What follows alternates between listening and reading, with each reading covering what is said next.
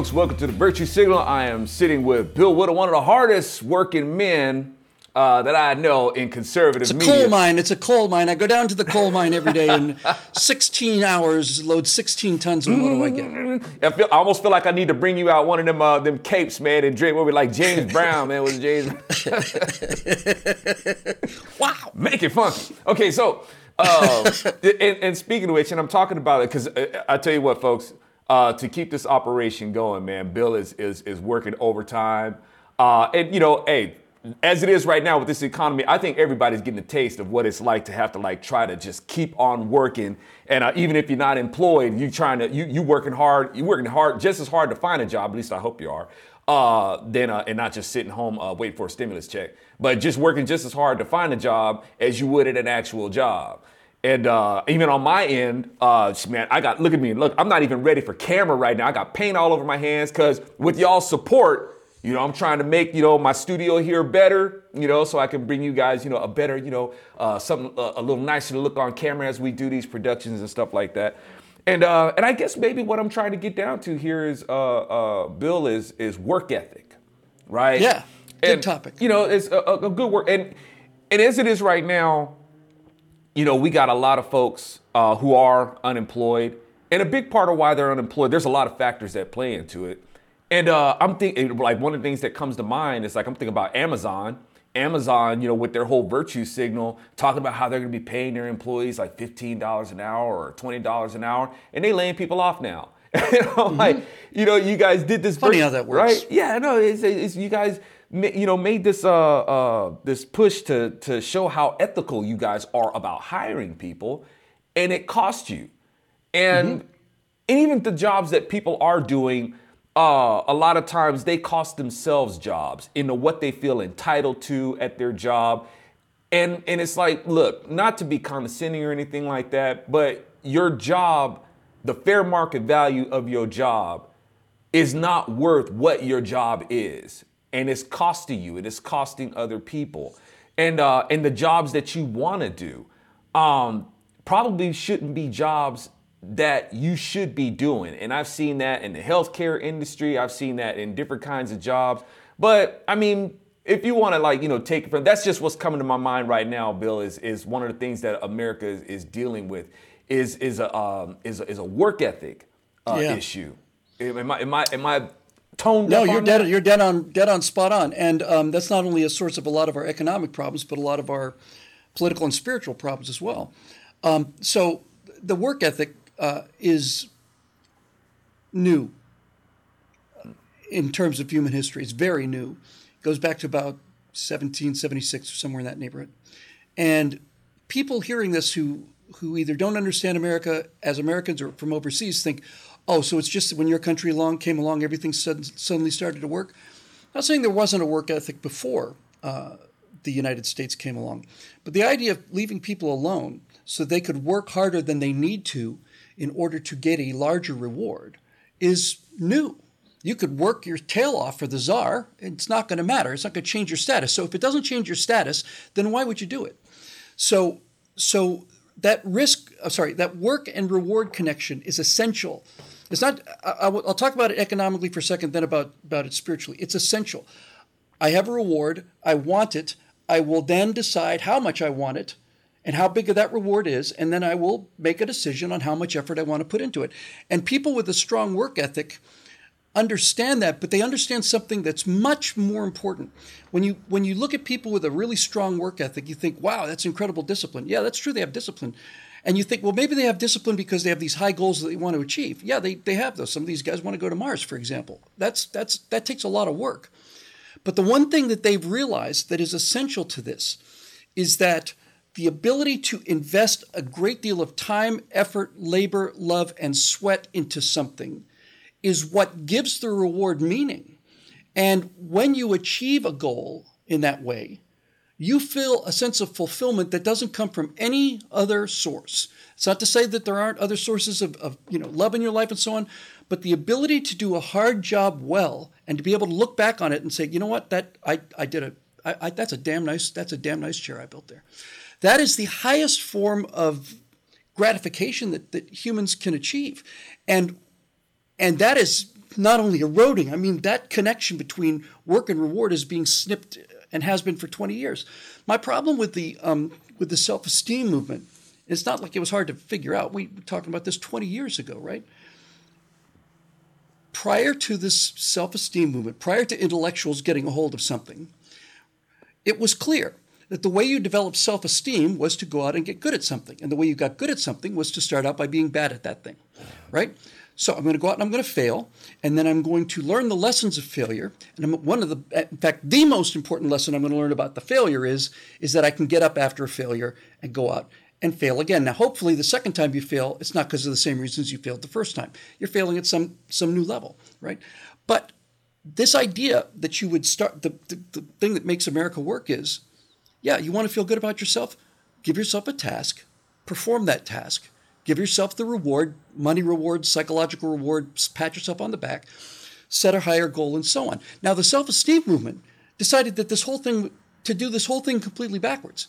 The self-esteem movement, woke politics, basically says that you've got to tell a kid that he's a genius before he can go out and do advanced mathematics.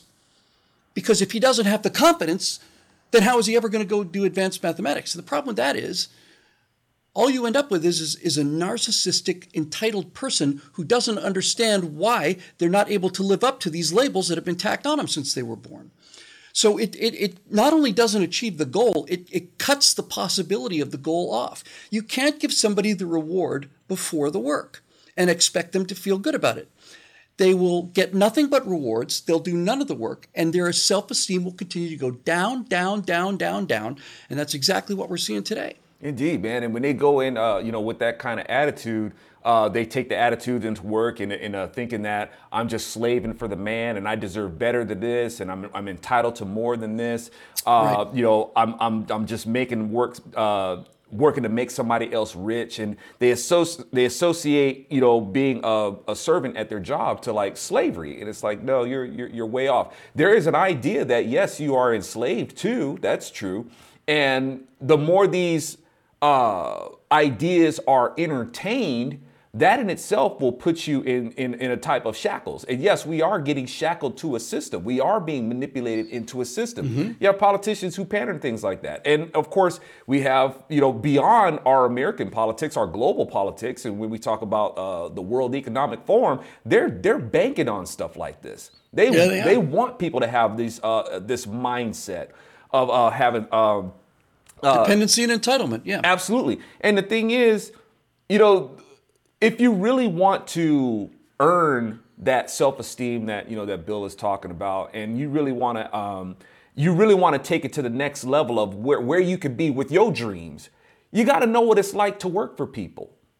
Well, this is the thing that's so miraculous about private property and a free enterprise system. People think, oh, well, that guy's rich, he owns a skyscraper. Yeah, well, you own a hoodie.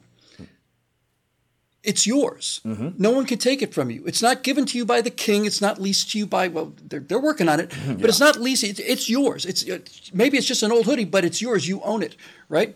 And the thing about the work ethic is that everybody can, first of all, it doesn't force anybody to do more than they want to do or allow them to do less than they should do. An example on a video that I did a while ago that I'm going to repost in the near future basically says, okay, let's say you get $40 to mow a lawn, right? And you're a teenage kid and you want a pair of track shoes. Well, you can get a pair of track shoes at Target for $40, the lowest, cheapest, nastiest track shoes there are.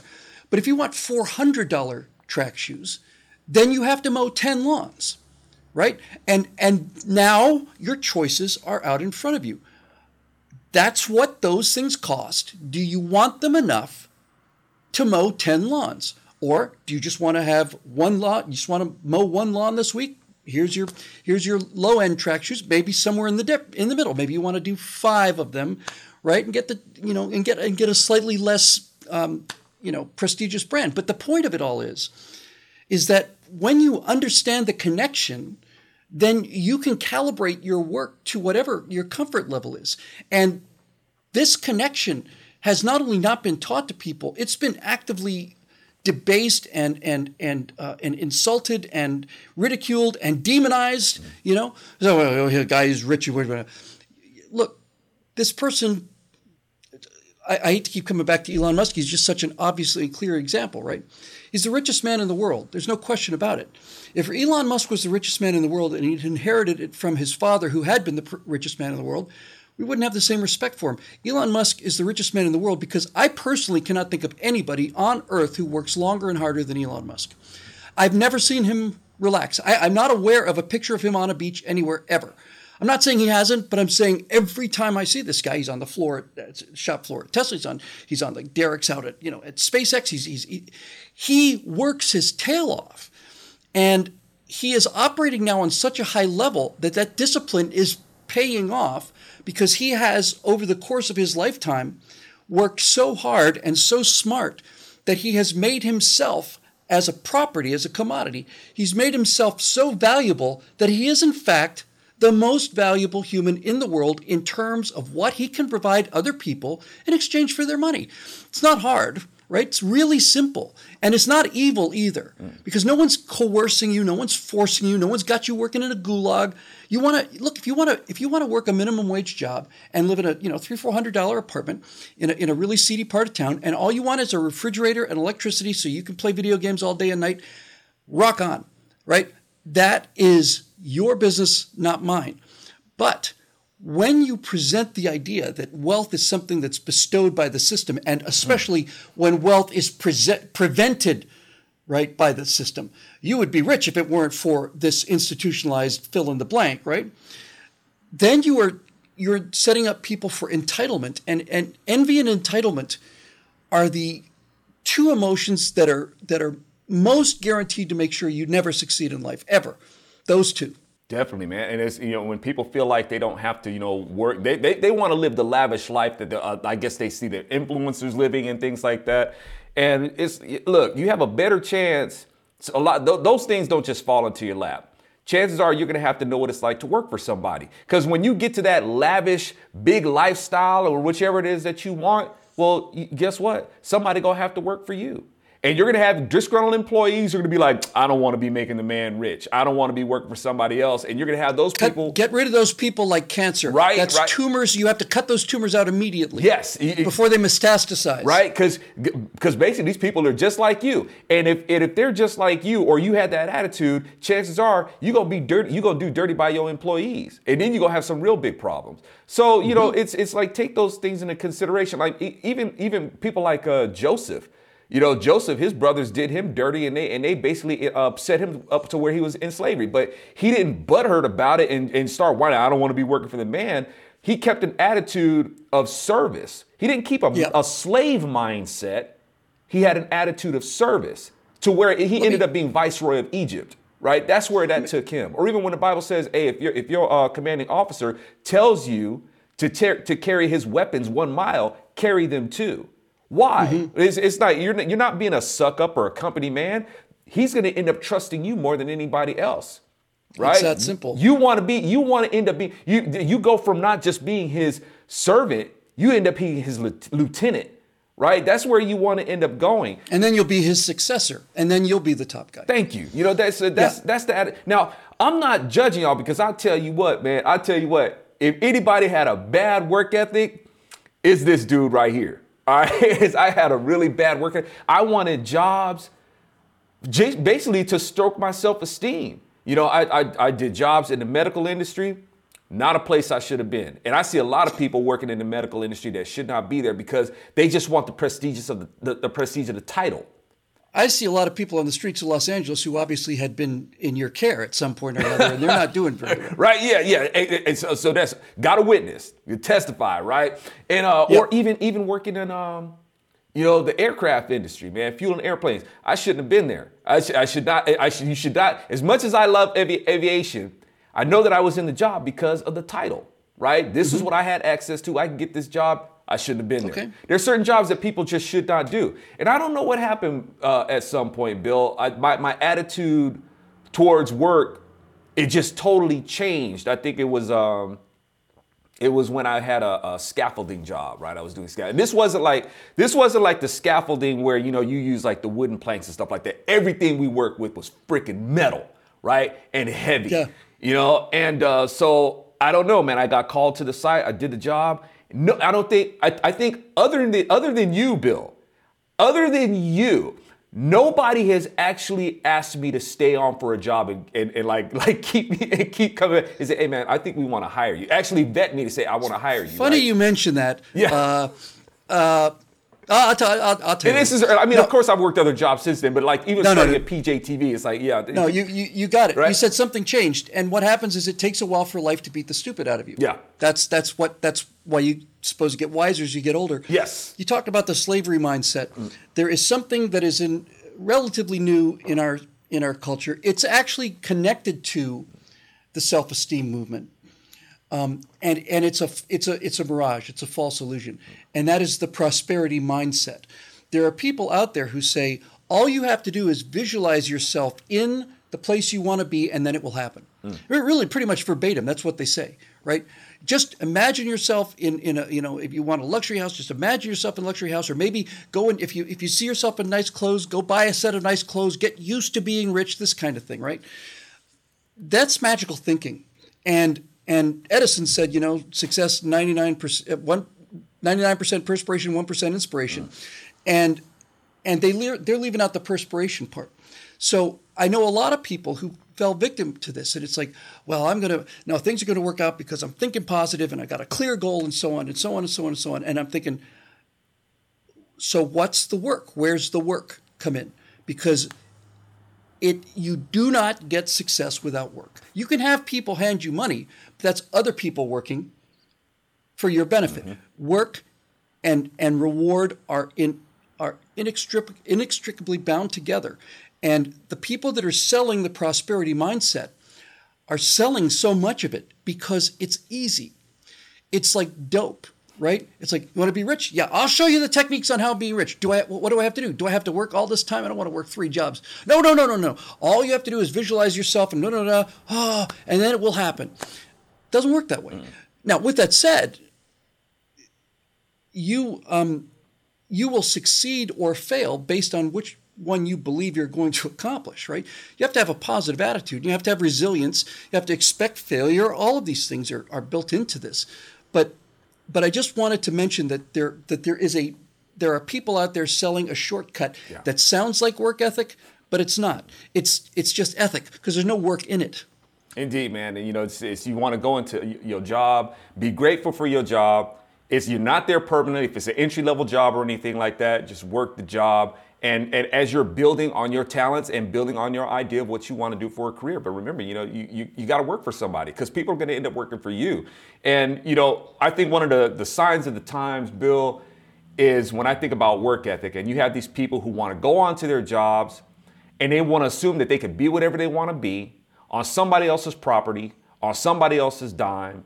When I was doing that scaffolding job, the planks, man, they would leave like, they would basically cut into your skin, right? You'd go home, bloody a lot of times, right? And the foreman said, you know what you use for that? Maxi pads, right? So check it out. You got a person working in scaffolding going into the store, buying maxi pads for himself. And this is what you did to go to work. Now, how do you not respect a man whose job requires him to buy maxi pads to soak up the blood from the cuts that he has to get at work every day? How do you not respect a guy who does that kind of thing? I tell you what, hey, and I can appreciate the respect, but now we want respect for men who actually go into the store to get maxi pads. Yeah, that's an experience I haven't had yet, so maybe I need to rethink that. And I don't know what where they. I don't even want to get into what that's enough information on that one. But the signs of the times, Bill. We talk about where. It's it. But I'm impressed by it, Zoe. I am. So, folks, I really am. Well, hey, you do what you got to do, and steps like that was like building a scaffolding. To where it is I'm trying to get to it. It helped to get me here to be able to talk with y'all. You guys are crazy enough to hear our observations on things. Just a small little point I want to add to this, just because it just flew into my head. Those maxi pads are not there forever, right? Presumably, if you do this work long enough, you would develop enough calluses on your hand, right? So that this no longer happens. Isn't that it? Well, it's your shoulders, because you're carrying the planks on your shoulders, so But certainly the guys who've been doing the job for 20 years don't keep cutting their hands up, do they? I haven't really seen that. I mean, yeah, your hands do get calloused. I mean, don't get me wrong. So the point I was trying to make is that calluses are an important thing to realize, right? Anything that seems painful to you when you start, if you stay at it, you will build up a resistance to it, and you will build up calluses that protect you from, I don't want to do this, it hurts. Right. But that's why they call these why you're a tenderfoot, right? In scouting or whatever it was, you're a tenderfoot because when you try to walk across pebbles, it hurts. Yes. But if you walk across pebbles for long enough, you won't even feel it anymore. The soles on your feet will become like shoes.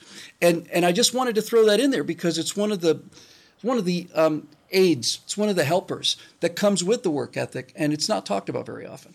Absolutely, man. And even speaking of calluses, when you want to, build it, like in martial arts, one of the things that's highly prized is how much callus, you have on your hands.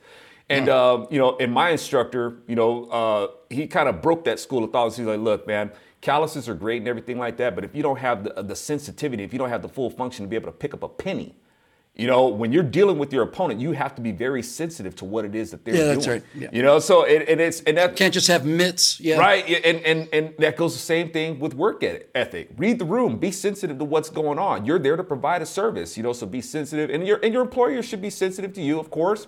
It's a two-way street. You can't go in there with the animosities and prejudice against your employees. And as the saying, what was that movie? I think it was Clerks. Just because they serve you doesn't mean they like you, right? It's like, look, have an attitude of gratitude. Go in there. You got a job to do. If it's an entry-level job, you're not there forever. I had to beat this into myself at some point. Like you said, sometimes life will beat the stupid out of you. And so I'm just seeing that as a lot right now is that people, they're not on the frequency to be of service. They're on a self-esteem kick, and they think that they're entitled to something at their job that their job really wasn't meant to give to them. So maybe going forward, folks, if you're new to this show and you know people like that or have come to the conclusion that you might be that kind of person yourself, I had to come to that reality check too, right? Hey, well, you're in a step in the right direction to help making this country, making America great again. How about that? All right, y'all. Thank you so much. For Bill Whittle, I'm Alfonso Rachel. Virtue Signal. Share it.